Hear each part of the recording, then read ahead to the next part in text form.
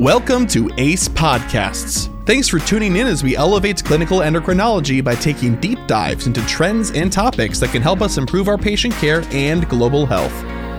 Find the latest episodes on aace.com/podcasts. And now, let's meet the endocrine experts who will be talking with us today. Good afternoon, everybody. My name is Matthew Levine. I'm a practicing endocrinologist and the Endocrinology Fellowship Program Director at Scripps Clinic in San Diego, California. I would like to welcome everybody this afternoon to the ACE podcast entitled Pertinent Topics in Thyroid Cancer Management. With me this afternoon for the podcast is Dr. Mike Tuttle. Dr. Tuttle is the acting chief of endocrinology at Memorial Sloan Kettering Cancer Center, where he has practiced since 1999. His practice is focused exclusively around patients with thyroid cancer, and his interest within this is on risk stratification. The flow of today's podcast will attempt to recreate the decision-making process that the practicing endocrinologist usually faces during the course of management of patients with thyroid cancer. Dr. Tuttle, thank you for being here this afternoon. Thanks very much, Matthew. Looking forward to it. My first question to kick off the podcast is, when is simple monitoring or active surveillance of a diagnosed thyroid cancer appropriate? And along those lines, when might surgery not be needed for patients? That's such a great question. I mean, who would have thought 5 years ago we would even ask that question, right? I mean, you had cancer, you go to surgery. And now we're to the point where we have to ask, boy, do we need to do a biopsy? Do we need to make the diagnosis of cancer? And if we do we need surgery? So I would say selectively, or probably very selectively, because if you do biopsies on nodules that need to be treated, bigger than a centimeter, centimeter and a half, pretty much every biopsy-proven papillary cancer in that situation is going to deserve surgery. So it's really the ones that get biopsied that you'd say, wow, did that even really need a biopsy? It's an older person. It's less than a centimeter. It's really small. Where in your heart of hearts, you're saying, boy, do I really need to do that treatment? So to my mind, it really is less than a centimeter, confined to the thyroid, no abnormal lymph nodes, not sitting on the edge of the thyroid about to grow outside the capsule. Those would be the ones that we at least think about. Now, even when you think about it, in our practice, I'm pretty aggressive at active surveillance. We've got 500 patients that we're following with no surgery. But out of everybody I offer that to, about half of them choose that they think that's a good idea. Okay, I'll watch. The other half say, nice talk. How fast can you get me to a surgeon? Because everybody's different, and some people want it treated, some people don't. So I think the key is being really selective about that. And really right now, less than 1 centimeter. After some experience, you can go up to like 1.5 centimeters if they're confined to the thyroid. But I think being really selective about that so that, we don't want to undertreat people while we're trying not to overtreat people. And if I may ask a follow-up question to that, how often will you monitor somebody in whom you're pursuing active surveillance? Yeah. So our general approach is, if I think you're a good candidate for active surveillance, we'll do an ultrasound about every 6 months for 2 years. About every 6 months. Now, if I'm honest with you, if the first 2 or 3 are rock solid stable and it's a 4 millimeter nodule, I might stretch that out. But my general approach is every 6 months for 2 years, measure thyroid function test, just TSH and free T4 once a year for 2 years. We don't want to do TSH suppression in these guys, but you want to avoid excess TSH stimulation, right? If their TSH is 3 or 4 or 5, we wouldn't want that. After 2 years, we take a line in the sand and look back and say, okay, how are we doing? If everything's rock solid stable, then it's once a year for a while. If it's slowly growing, then we make the decision, all right, when do you want to have surgery? If you're 55, do you want to have it when you're 55 or when you're 65? Because if it's slowly growing, we have to think about that. But that gives people a chance to sort of say, all right, I don't have to decide I'm going to watch forever. I'm going to watch for 6-month intervals. I tell people I reserve the right to change my mind every 6 months. They can change their mind anytime they want to if they get uncomfortable with watching. And one of the ways I'll often present it to these patients that are good candidates for this, I'll start the consult by saying we're going to choose between 2 right answers. One right answer is surgery, and one right answer is observation. because everybody wants a right and a wrong. And in these people that are good for observation, they're also pretty good for a lobectomy. So I try to help them frame that in terms of, here's 2 right answers, and we'll spend the next 30 minutes talking about the pros and cons, the risks and benefits. Tell me about your values, where you're going to get your ultrasound, where you're going to get your follow-up, all that sort of stuff. And at the end of the visit, we go, okay, we've explored both answers. Here's what I would do if I was in your situation. Here's what I think I would do if you were my daughter, if you're my kid. But just like my kids, you're going to tell me what you really want to do. So to try to frame it that way. Okay, now let's presume surgical resection is felt to be appropriate.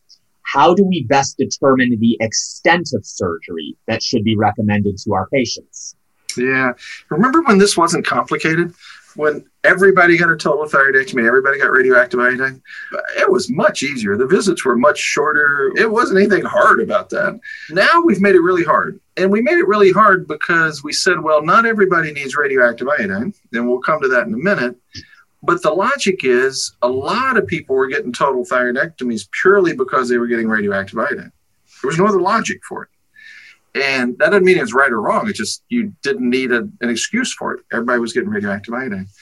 Now in that more selective world, people began saying, well, if you're not going to do radioactive iodine, how do you select the people that could benefit from a less aggressive surgery? Now, I tell the patients, I'm not really going to know whether a lobectomy is your right operation until a few weeks after surgery. A lot of people find that very uncomfortable because I tell them there's sort of 3 decision points. One, before we do the surgery, based on everything I know about the ultrasounds and the scans and everything, I think you'd be a good candidate for a lobectomy.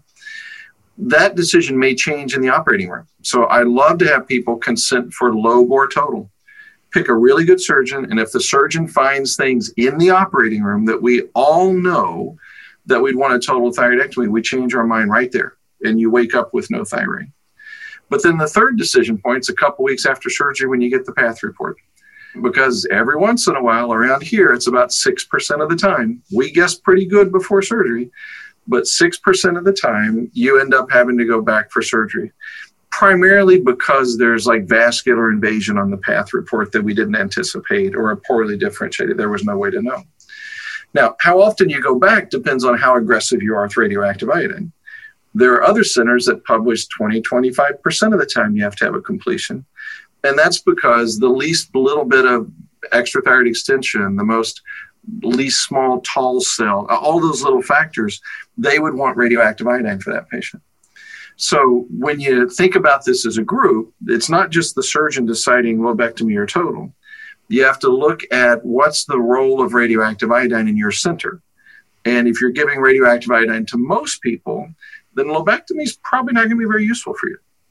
On the other hand, if you're a center like ours that's always been very minimalistic, very lobectomy, don't use a lot of radioactive iodine, we're going to find that lobectomy much more, reasonable because we're not going to do completion. So I think for the patients, when I'm telling them about if lobectomy is going to be the right thing to do, they have to know it's those 3 decision points: before surgery, during surgery, and after surgery. And honestly, we've both seen patients that go, no way, doc, you're putting me asleep one time. I'm picking a high volume surgeon. I've read Dr. Google. You got one shot at it. And I think that's perfectly fine. Thank you. And you touched upon this a moment ago in your answer, but is there a way to summarize how the decision should be made about whether additional treatment, namely radioactive iodine, should be administered, presuming, of course, that a total thyroidectomy, I suppose, has been performed? Yeah.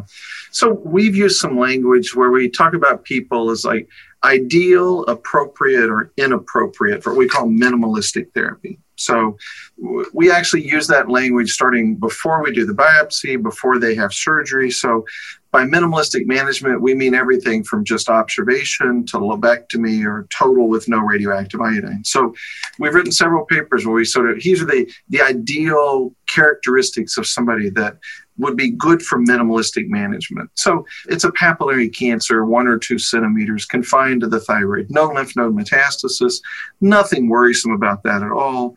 honestly, lobectomy or total thyroidectomy, that patient's going to do fine. The only way you can damage their overall survival is have them fly back to New York too many times for a follow-up visit, because there's a definite mortality for coming back into the city every day. So the cancer is not going to kill them. We got to make sure our follow-up doesn't kill them. And then there's the opposite end that everybody would agree they need radioactive iodine, more aggressive tumors and gross extrathyroid extension and clinical N1 disease, not just little lymph nodes, like, the stuff we used to diagnose with our hands, big volume lymph nodes or distant metastasis. Everybody agrees about that.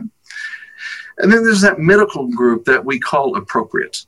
Doesn't make it right or wrong. And it's sort of up to how aggressive the patient wants to be, how aggressive you want to be. It's actually a lot more than just the path report, because it does with, do you know the surgeon that did the surgery? How good was that decision-making in there? How good's your thyroid globulin assay? If you can read really low thyroid globulins, that makes you feel comfortable. How good's your ultrasound follow-up? If you got phenomenal ultrasound people, then you'll be more comfortable not using radioactive iodine. If your patient has to go to every ultrasound person in the county and you don't know where it's coming from, well, that's going to make you lean more toward radioactive iodine. So I think about this decision about radioactive iodine, not just in, am I going to decrease recurrence, not just in, do I need it to facilitate follow-up, but within the context of where the patient's being seen. That would drive, because I see people that sometimes are going back to different countries, and I know they're not going to have that kind of follow-up. I know their endocrinologists are only going to be able to follow them with total thyroid radioactive iodine. And so unless they're the ultimate low-risk patient, then I'll say, well, you're appropriate, and here's why I think you should do that. If you lived across the street from me and you're going to be seen at our center for the next 20 years, no, you'd probably have another option. And then lastly, I think, is integrating the patient's perspective. What are their goals? We all see patients that say, look, I want you to do everything. I had a nurse practitioner with me for 10 years, and we get to see every exception here, right? No matter what it is, it's here. So she told me one day if she had a papillary microcarcinoma, she wanted total thyroidectomy, radioactive iodine, probably external beam radiation, and at least a couple shots of chemo. And her point was, I don't want to take any chances, right? I want you to treat me like crazy. Now, most patients don't go that far, but there are people that perceive even a small benefit of radioactive iodine as helpful, like knowing the scans and making the thyroid globulin undetectable. And maybe I personally wouldn't do it, but they would. So I try to be sensitive to sort of what their goals are. I try to be realistic. Somebody yesterday said, I want radioactive iodine so I have a 0% recurrence rate. And I said, well, back the train up. I wish I could do that too. I can't. I might lower your recurrence rate, but I can't take it to 0. If I could take it to 0, it'd be a different ballpark. So setting realistic expectations for them, having them understand the risk and benefits, I think puts us in good shape. And as a follow-up question, if one does decide to give radioactive iodine, what dose should we recommend in different situations? Good Lord, we don't know. But we make it up every time, right? I mean, you would think since the 1940s, we've been using radioactive iodine, and somebody would have done a study that shows what the right dose are. So you can make up anything that you want. So what do I really do? So in real practicality, if somebody really does not need radioactive iodine in terms of not decreasing recurrence, I'm not worried about them dying, but they want to facilitate follow-up, they want a good whole body scan, they want sort of complete staging. We call that remnant ablation, and that would be about 30 millicuries. That's plenty to destroy the thyroid remnant. You can do it with Thyrogen. It's a very straightforward procedure. And I don't think I heard anybody with 30 millicuries. Other people we talk about using for adjuvant therapy. Now, this is an oncology term. And adjuvant therapy means you're treating a risk. We've all probably had family members with breast cancer or colon cancer or some other cancer, and the surgeon takes everything out, but they say, look, there's a chance that you may have a recurrence, and we want to give you some extra treatments for that. Now, many of those patients are being overtreated, but you don't know, but you're helping some people. And we use radioactive iodine the same way. Papillary cancer, 15 lymph nodes in the neck, half of them are positive. The surgeon thinks he got them all. The post-op thyroid globulin's only 1, so they probably did get them all, but we don't know. But in that case, we're using radioactive iodine as basically our chemotherapy. We're treating that risk. And in those guys, I tend to give about 100 millicuries. I used to give more like 150, 200. I don't now that I have gray hair. I dried out a lot of salivary glands. I'm really good at blocked tear ducts. So side effects, if you have any questions about radioactive iodine, I did it. I know all those. So I think by and large now, for most people, I'm either giving 30 or 100. If they have distant metastasis, then sometimes I'm up in the 150 or 200. But I bet the bulk of my patients I treat these days is either 30 for the people that I don't think need it for a cancer reason and just to facilitate follow-up, and 100 if I'm doing adjuvant therapy. Let's shift gears here for a bit and talk about thyroid hormone administration. How do we decide going forward what the target TSH should be for management of individual patients? That's a great question. And again, that's a question we wouldn't have asked 10 or 15 years ago. I was taught, get the TSH undetectable, leave it there for 100 years. The only trouble is that was 1990 and we couldn't measure TSH less than 1. So undetectable, maybe not so bad. Today, we can measure really, really low. So I do it in sort of 2 decision points. One, I make the initial TSH goals after the first surgery. You look at the pathology report. If you've done radioactive iodine, you look at that. You look at the post-op thyroglobulin and say, okay, what's your risk of recurrence? For the vast majority of patients that we classify as low or intermediate risk, I keep their TSH around 0.5. And I tell them 0.5-ish. A little bit below, a little bit above. I don't give them exact numbers because otherwise it's 0.51 and they call me like to fix it, right? So most of my folks for the first year or thereabouts, I keep the TSH just a little bit below the normal range. And then if you've had what we call an excellent response or you're in remission, maybe you get an ultrasound that's fine, TG stays undetectable, they don't have any evidence of cancer, then we let that TSH float up to around 1 or 1.5. Long term, for most of those patients, as long as they don't have distant metastasis, I think our goal these days is less TSH suppression and more avoiding excess TSH stimulation. Because there's not any real data that says should the TSH be more than 1 or 1.5. We love things that are 0.5 because we have 5 fingers and 5 toes and everything is base 10 and 5, right? Because guess what? If we had 6 fingers, I'd be saying, well, it'd be 0.6. So there's nothing magic to it. But I think these days, we now, I think, appreciate much better the side effects of subclinical hyperthyroidism. And heart problems and bone problems and those sorts of stuff are real.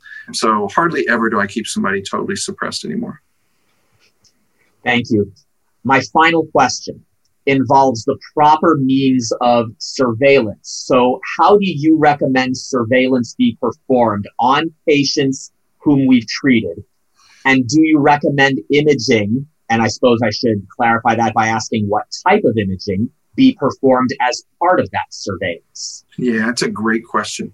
And again, we've moved from that one size fits all where everybody gets the same follow-up. Since it's just the 2 of us talking and nobody can hear us, when I was trained to do a radioactive iodine scan once a year for 5 years. Thank God our patients wouldn't do that. We'd have to tell them and they'd say, forget that because it was hypothyroidism. Now it's a very risk-adapted approach. So if you were a low-risk patient and you've done great for a year or 2, my follow-up is just going to be a thyroglobulin in my hands. That's because their risk of recurrence is 2 or 3%. The risk of false positives on an ultrasound in the best of hands, in our hands, it was almost 40%. We're pretty good at it. So I tell these patients, I don't think you need ultrasounds forever for the rest of your life. People go, well, you don't know what's going to happen. Well, yeah, I do. It's called 1960, 1970, 1980.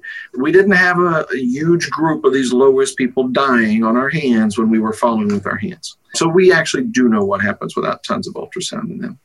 So the low-risk patients, and in fact, most of the intermediate-risk patients that have an excellent response are going to be seen every year or 2. After that first year or 2 where you know what they're doing, every year or 2 with a TSH and a thyroglobulin, and that's really it. As you get up into sort of the more intermediate or higher risk patients, then those people I will follow with ultrasounds and CT scans. And of course, it's different if they've got an abnormal thyroglobulin that keeps rising or they didn't go into remission to begin with. Then more imaging, maybe follow-up radioactive iodine scans and those guys. But the majority of our patients do really well after that first surgery with or without radioactive iodine, and they don't have any evidence of recurrence within that first year or 2. And if they don't, I think we really need to back off on those guys. And honestly, I send most of them back to their primary care doctors or their regular diabetes, regular general endocrinologists that they were seeing them. Get them out of the center, tell them to stop acting like a cancer patient, go be normal, and just follow primarily that thyroglobulin over the years. Well, thank you, Mike, for a very thorough answering of questions during today's podcast. For listeners who are desiring further information about thyroid cancer and its management, I would direct you to the website of the American Thyroid Association, which does feature guidelines for the management of adults with differentiated thyroid cancer. I thank everybody for listening and have a good afternoon. Thanks for listening to another great ACE podcast. Join us for another episode at aace.com/podcasts and help us in our mission to elevate clinical endocrinology. Together, we are ACE.